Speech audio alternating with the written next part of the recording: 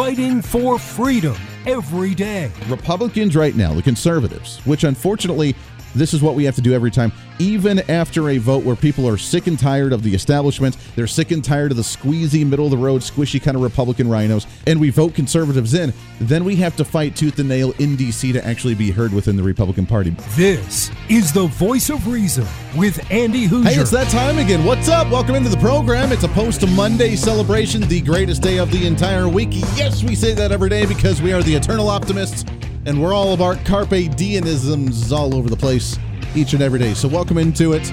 Let's have some fun on another day. And freedom's back, baby. It's back. It is here. It is, well, I don't want to go along with that because then it's just another chant that the Democrats love. Welcome into the program. Great to have you today, broadcasting live out of the heart of the nation here in Wichita, Kansas, on our flagship radio station. We are all over the country, radio, TV, live streaming, and podcasting. However you watch or listen to the show, always great to have you along for the ride today. Your Millennial General reporting for duty like we do every day. As usual, a massive show. We're going to cram as much as we can into our 1 hour of intimacy with you and I together, talking about the greats. But today, man, pat yourself on the back, parade yourself. We did it. We got a little bit of freedom back. Yeah, I'm telling you, man. Now, that's saying that with a grain of salt because Democrats are probably losing their minds right now because according to the headlines, Joe Biden has officially signed the bill ending the COVID-19 national emergency. We're all going to die because of you! I'm telling you, man, it is going to be a disaster for the Democrat Party. Now they can't promote the fact that we're still dying from COVID-19. They can't promote the fact that we have people that are still sick or hospitalized with COVID-19. They can't force the vaccines. They can't enforce the mandates for the masks. They can't do all of the even social programs to where you now have to have the work requirements like prior to COVID-19 in order for you to actually qualify to get on some of these social programs, unlike during the COVID-19 pandemic, when if you just felt like you had some hardship, the government sent you money, boom, it's done, you're good, you got the government check rolling in, but you can't do that any longer, and I'm sure it made Joe Biden cringe last night when he signed that bill ending the COVID-19 National Emergency Declaration. My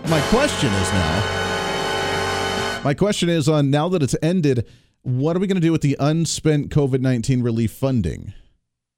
I'm wondering. Or is this the plan that they want to do behind the scenes while they don't openly admit it? Are they going to use that money to pay some of the debts while we have a debt ceiling issue that Republicans have been saying, hey, let's use some of the unfunded COVID-19 funding in programs that we never spent the money on? Because they were just giving it out free willy to cities and school boards and counties and states all over the nation, just saying, here, we don't know what else to do with this. Have fun. Go at it. There's really not a whole lot of guidelines to this money. Are they going to use that money now and pay off some of the debt ceiling or at least pay the debts until we expand the debt ceiling without telling us they're doing so because they don't want us to know that they're doing it because it was a Republican plan, and by golly, we can't use a Republican plan. The media, though, man, losing a heyday as well, losing their minds over the fact that now people actually have to qualify for social programs by trying to work. We're all going to die because of you!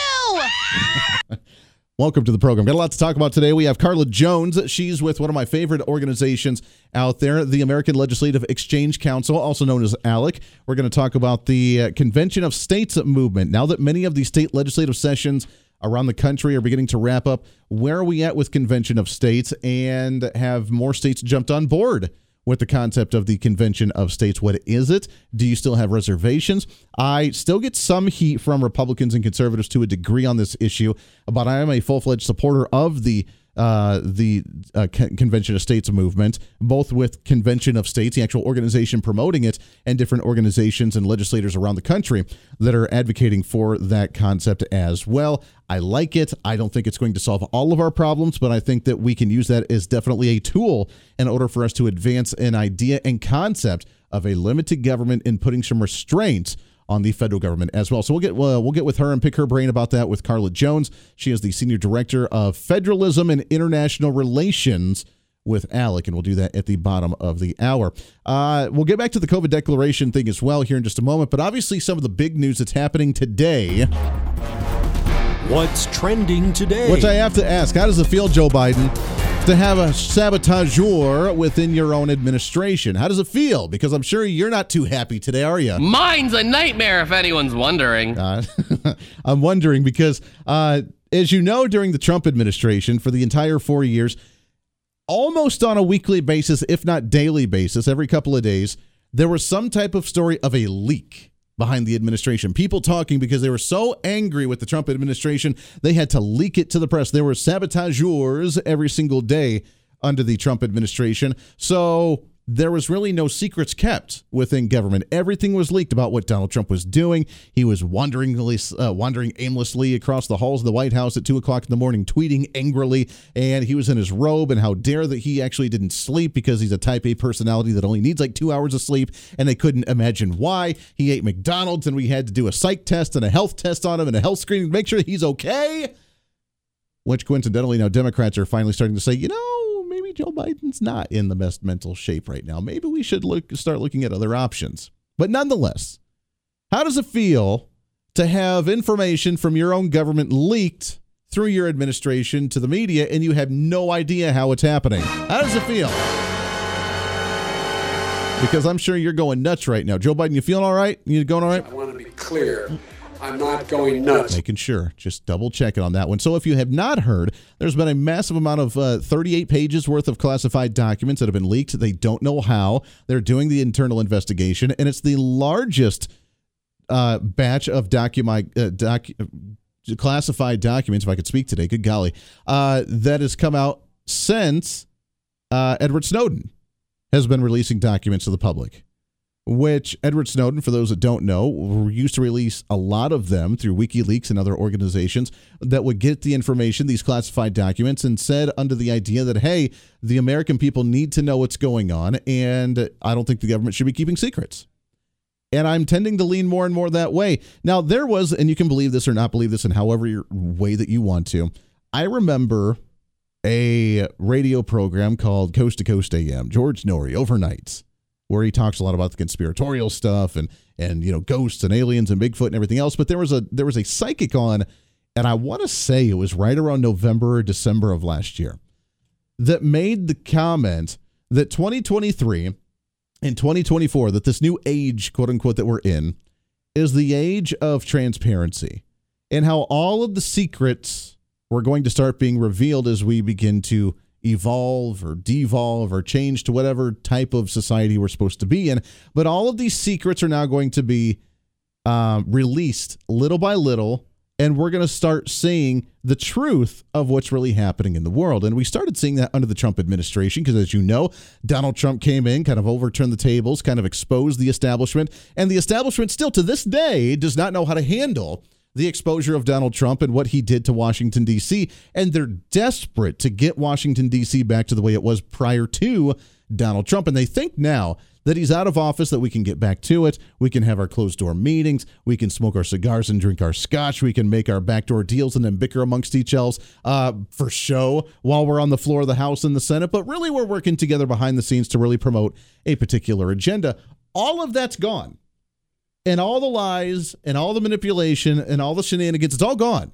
It's all now being exposed to us, and we're seeing exactly what's happening. And they cannot put the toothpaste back in the toothpaste bottle because now we're seeing the way that they operate, and we're catching them on it day in and day out, which is why the old guard of Nancy Pelosi and Chuck Schumer and Dick Durbin and all these other guys, they're now recognizing the fact that maybe they can't do what they were doing before, and now they're at a loss on how they operate Washington, D.C. without us calling them out. Well, now we have this massive document leak of these classified documents, and most of it is foreign policy, is military policy for the Ukraine, which is fascinating to me to see how we already had military strategic plans on operations, on the ways we should be invading, on the ways that we should be attacking Russia. And I'm assuming they're probably leaking these things over to the Ukrainians to help them out. And if so, cool, okay, whatever. But apparently with some of the information in these documents, it's giving out some potential tension of allies because it doesn't show some of our allies in the most favorable manner according to these internal documents. And I, again, just kind of chuckle because I find that absolutely fascinating. And while the media, ABC is really the one losing their minds on what this is and what this actually means and how bad this could be, they don't mention a whole lot of the disasters that it could lead to for the destruction of the Biden administration and how they're holding a lot of intel to themselves and doing a lot of really shady you-know-what. But they're just focusing more on the military operations in the Ukraine that's causing some tension internationally to some degree.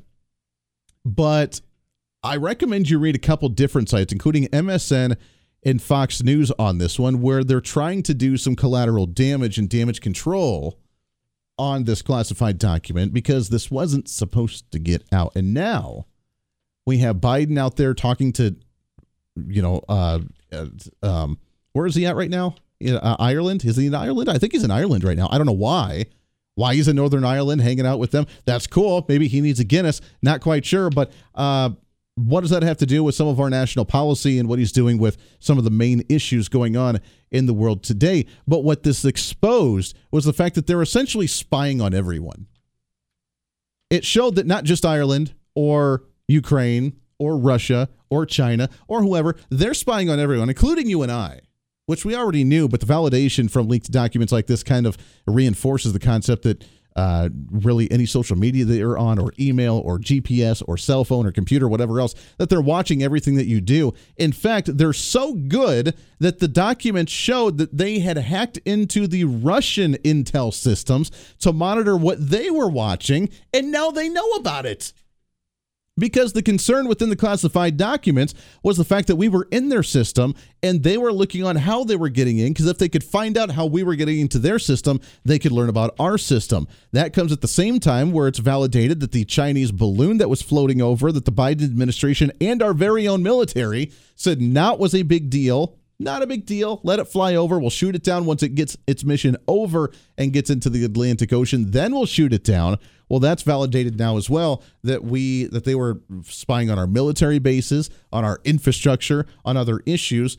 Again, we already knew it, but it's the validation. And it's almost a re-energizing of the anger that we have as the general population by being validated on the conspiracy theories we already knew that were going on. With the Biden administration trying to backpedal, trying to go onto the defense now, trying to shave over, these aren't the droids you're looking for, and just completely ignore the issue while focusing all attention on the court case with Donald Trump or shootings or whatever else that they want to be in the mainstream media as of right now, which aren't lasting. Because with this massive 38-page plus document leak within military could put us in jeopardy. And whoever did it, I don't know. But you almost have to see the irony in the fact that Joe Biden had more classified documents than any other prior elected official in his position privately that he wasn't supposed to have, that the media never covered. And as they talk about the security of classified documents with the invasion of Mar-a-Lago that Biden now knew about as well, and we found this out as well with the FBI raid on Mar-a-Lago in Trump's house, that they're the ones that do not keep the secrets very well. We always find out with narcissists that whatever they're trying to accuse you of, just look in the mirror and that's exactly what they're fighting internally for themselves. That's what the Democrats Party is doing right now. They're losing grasp of control, if they ever had control at all, but at least they put on the facade of having control of Washington, D.C., and it's failing them miserably right now, and it's kind of ironic to watch. This is the Voice of Reason with Andy Hoosier.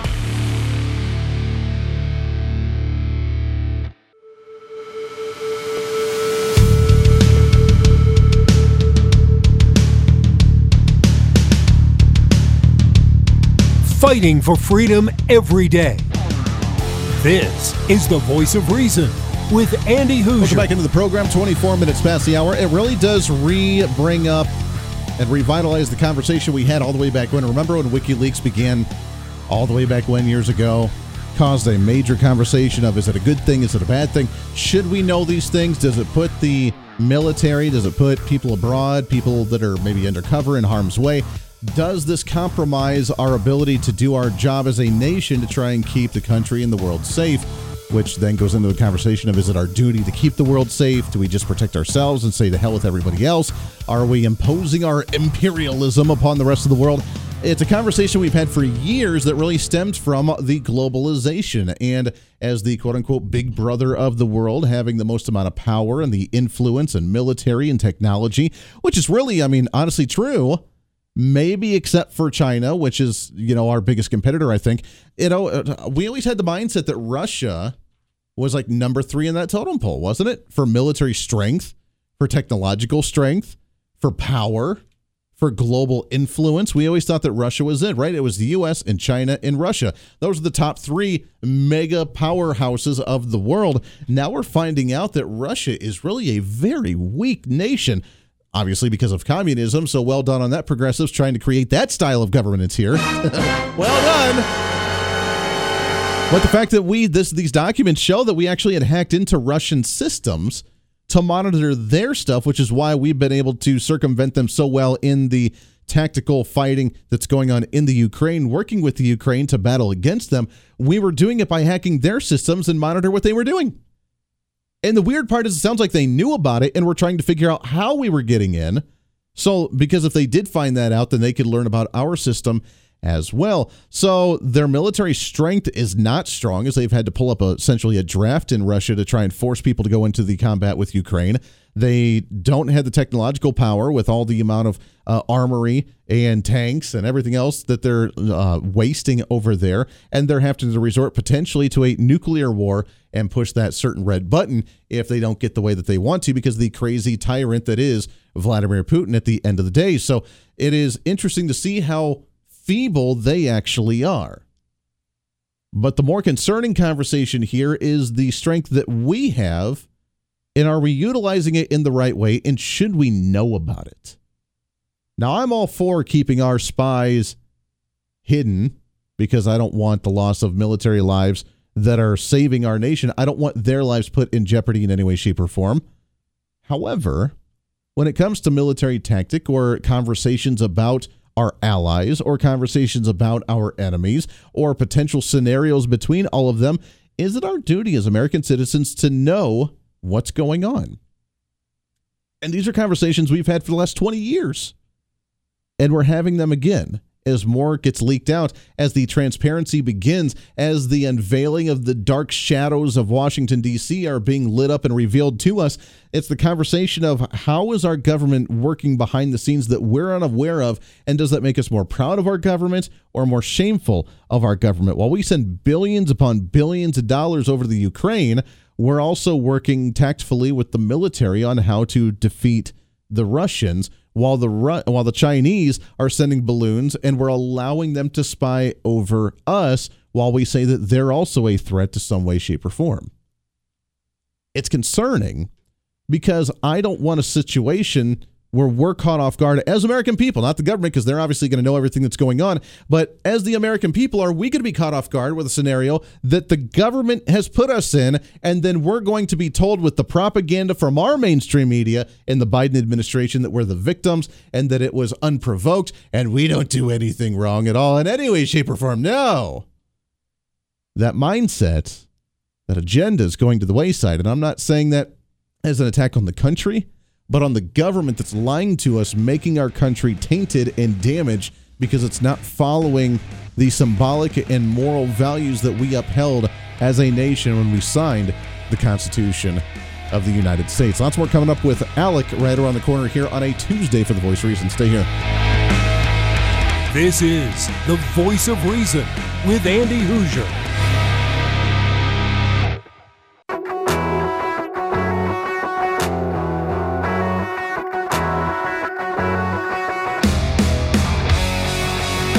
When Reason meets radio. This is The Voice of Reason with Andy Hoosier. Darn right it is. Welcome back into the program. Thanks for hanging out today on a post-Monday celebration. We're just carpe diemism all over the place. So that's what we do here on the program. Trying to cram that 10 pounds of reason into that 5-pound bag. Trying to rebrand the millennial generation, one radio listener at a time, on all of our multiple radio stations, TV, live streaming, and podcasting. We love you to death. We'll get back to this document leak here momentarily, but it really just reaffirmed the idea that can you really trust the government? And look, I may be a cynic, I may be going down that road of not anti-government, obviously, as we go through the concepts constitutionally of needing a necessary evil, needing the necessary government for certain duties. We've obviously strayed away from those concepts of a limited government vastly compared to the original founding, and we can go back to the history of the Articles of Confederation all the way prior to the Constitution that led to the Convention of States then, that led to the creation of the Constitution of what we have now. And the question is, why and how has the government gotten so out of control over all these years, and how have we allowed it to get out of control so much? And what can we do to fix these issues? Because now we're seeing these document leaks of just corruption after corruption after backdoor deal after backdoor deal. We have a debt ceiling that's hit over 100% of our entire private sector GDP, meaning if we steal and take away and confiscate every single penny from every man, woman, and child across this nation, it would barely cover the debts that we have in this nation. That's a problem. When before, just during the Bush administration, even a few years back, we weren't allowed to go past 40% of the GDP as a debt, when we actually passed real budgets and not just crazy omnibus packages that we started under the Obama administration. So how do we get back on track? That's what we're going to talk about here with our next guest. Really happy to have them on. What's trending today? As you know, one of my favorite organizations out there is the American Legislative Exchange Council, also known as ALEC. They get bad reps, man. You talk about that to any progressive or anybody else, they're like, ALEC, but man, these guys are awesome. I love them to death and excited to have on the program the Senior Director for the Federalism and International Relations Task Force. Kind of the conversation we just had right up her alley right now. Karla Jones on the line with us here. Karla, how are you today? I'm doing great. How about you? We are living the dream. It's so good to have you on the program. And federalism, just that word makes me happy because it's not a word that's used a whole lot in politics anymore, is it? Most people don't even know what it means. In fact, most people assume that it means the exact opposite of what it means. Yeah. What it means is state sovereignty. Most people think it means concentrating more power with the federal government, which couldn't be further from the truth. Yeah, and it's that's the conversation that we need to start having today, isn't it? Because now every time something happens, whether it's the shooting in like Louisville, Kentucky from yesterday, whether it's a shooting somewhere else in the country, whether it's a global warming issue, the response that we always hear in the mainstream today is, government, what are you going to do about this? Government, do something. And after years of having the government, quote unquote, do something, we're in a situation, I don't know, where we can start reining the federal government back in, can we? Yes, we can. But I agree with you that especially the federal government has reached a level of dysfunction that truly is frightening. I mean, you look at the national debt. You were talking about the debt ceiling. I'm more concerned about our national debt, which is approaching $32 trillion. But there is something that Americans, specifically the states, going back to what you were saying about federalism, can do.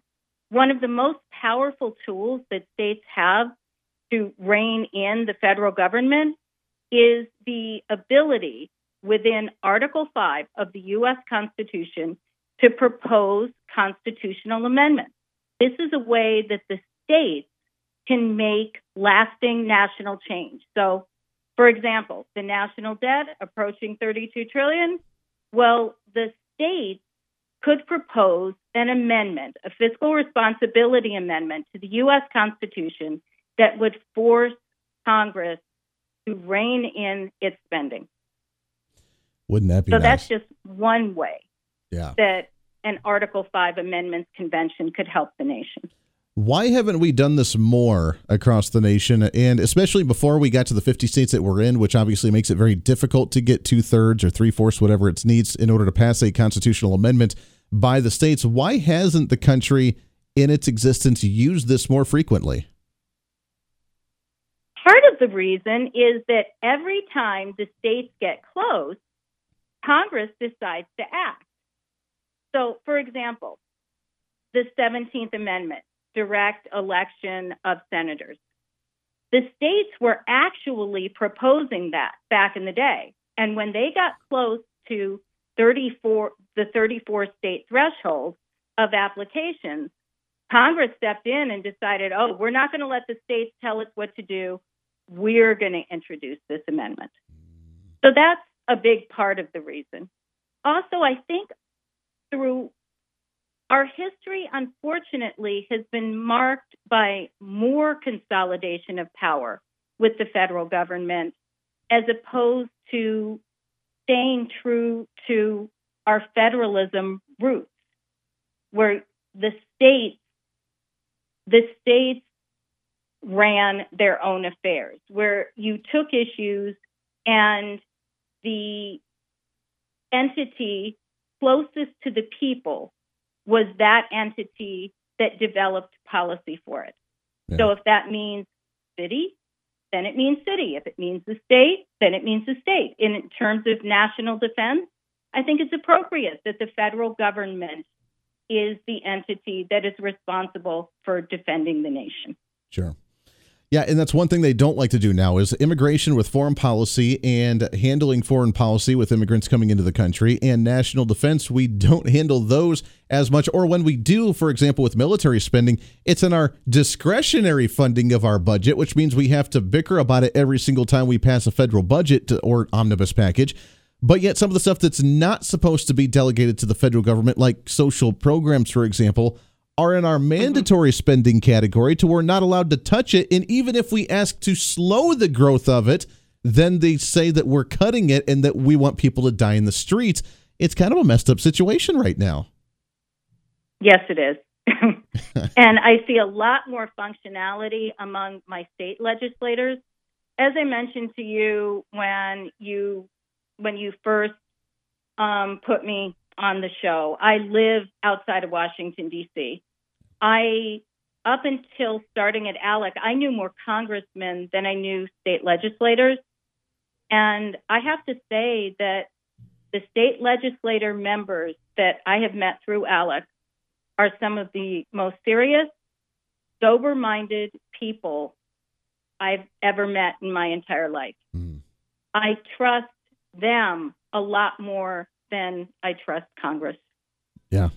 I got to imagine. I am a huge fan. I've been a fan of ALEC for a very long time with what you guys do, working with legislators around the nation, because like you said, this is where it should be, ideally, theoretically, should be where 80% of all the legislation happens is at statewide levels. And with states working together to figure out what works and what doesn't work, this is where I think it needs to come back to. And I think some states are starting to get back to this. I mean, I come from Kansas. I can use Kansas as an example to a degree. Our new attorney general here, Chris Kobach, I mean, he worked a lot with the Trump administration. He was our former Secretary of State as well that put a lot of immigration law in our state. He's been filing lawsuits nonstop against the Biden administration on federal issues, trying to block and be that buffer between federal laws and protections with the states. And a lot of other states are using that same kind of mentality. It's not the best system, but it's working right now, isn't it? It is beginning to work. And one of the interesting things, because one of the things about an Article 5 Amendments Convention, any amendment proposed is going to have to be universally popular. Otherwise, it's not even going to make it out of a convention. One of the challenges that federalism has faced for years is it's seen as a mechanism for the right to use. Mm. And I would like to say on your show, it is neither right nor left. Federalism does not have a party affiliation. It doesn't have an ideological point of view. Sure. And one of the things that left-leaning states discovered during the President Trump's administration is that they liked federalism. Yeah. And so that was a bright spot on the left, and they began working more on federalism with red-leaning states. That is true. Now, the weird part is that they started using the concept of federalism on issues that, like we mentioned before, that are supposed to be dealt with the federal government. For example, when California tried to make themselves a sanctuary state for illegal immigrants, that's not an issue that states are supposed to be handling, but at least they're starting to understand that states can start taking matters into their hands. Just, nice try, but swing and a miss here, wasn't it? Mm-hmm. Yeah, I actually used to joke that both Jerry Brown and Gavin Newsom developed their own foreign policy. So, yes, I agree with you. But at least they were seeing how important federalism is and understanding how states on the right have felt with having ideas and policies that were antithetical to their state's culture shoved down their throats. Exactly. Yeah, we're talking with Karla Jones, the Senior Director for Federalism and International Relations Task Force with ALEC, the American Legislative Exchange Council, which you can find online at ALEC, ALEC.org. Karla, we got to take a hard break here. When we come back, I want to continue this conversation of the Convention of States on how many states are on board with this and the conversation we've had as of late. The actual organization of the Convention of States, we've had them on many times. Mark Meckler, the president of that one, on where we're at. But are states starting to talk about it? Can more states get on board? And if so, what's the next step in the process? We'll do some of that more when we come back here, right here for a post-Monday celebration here on The Voice of Reason. Stay here. This is The Voice of Reason with Andy Hoosier.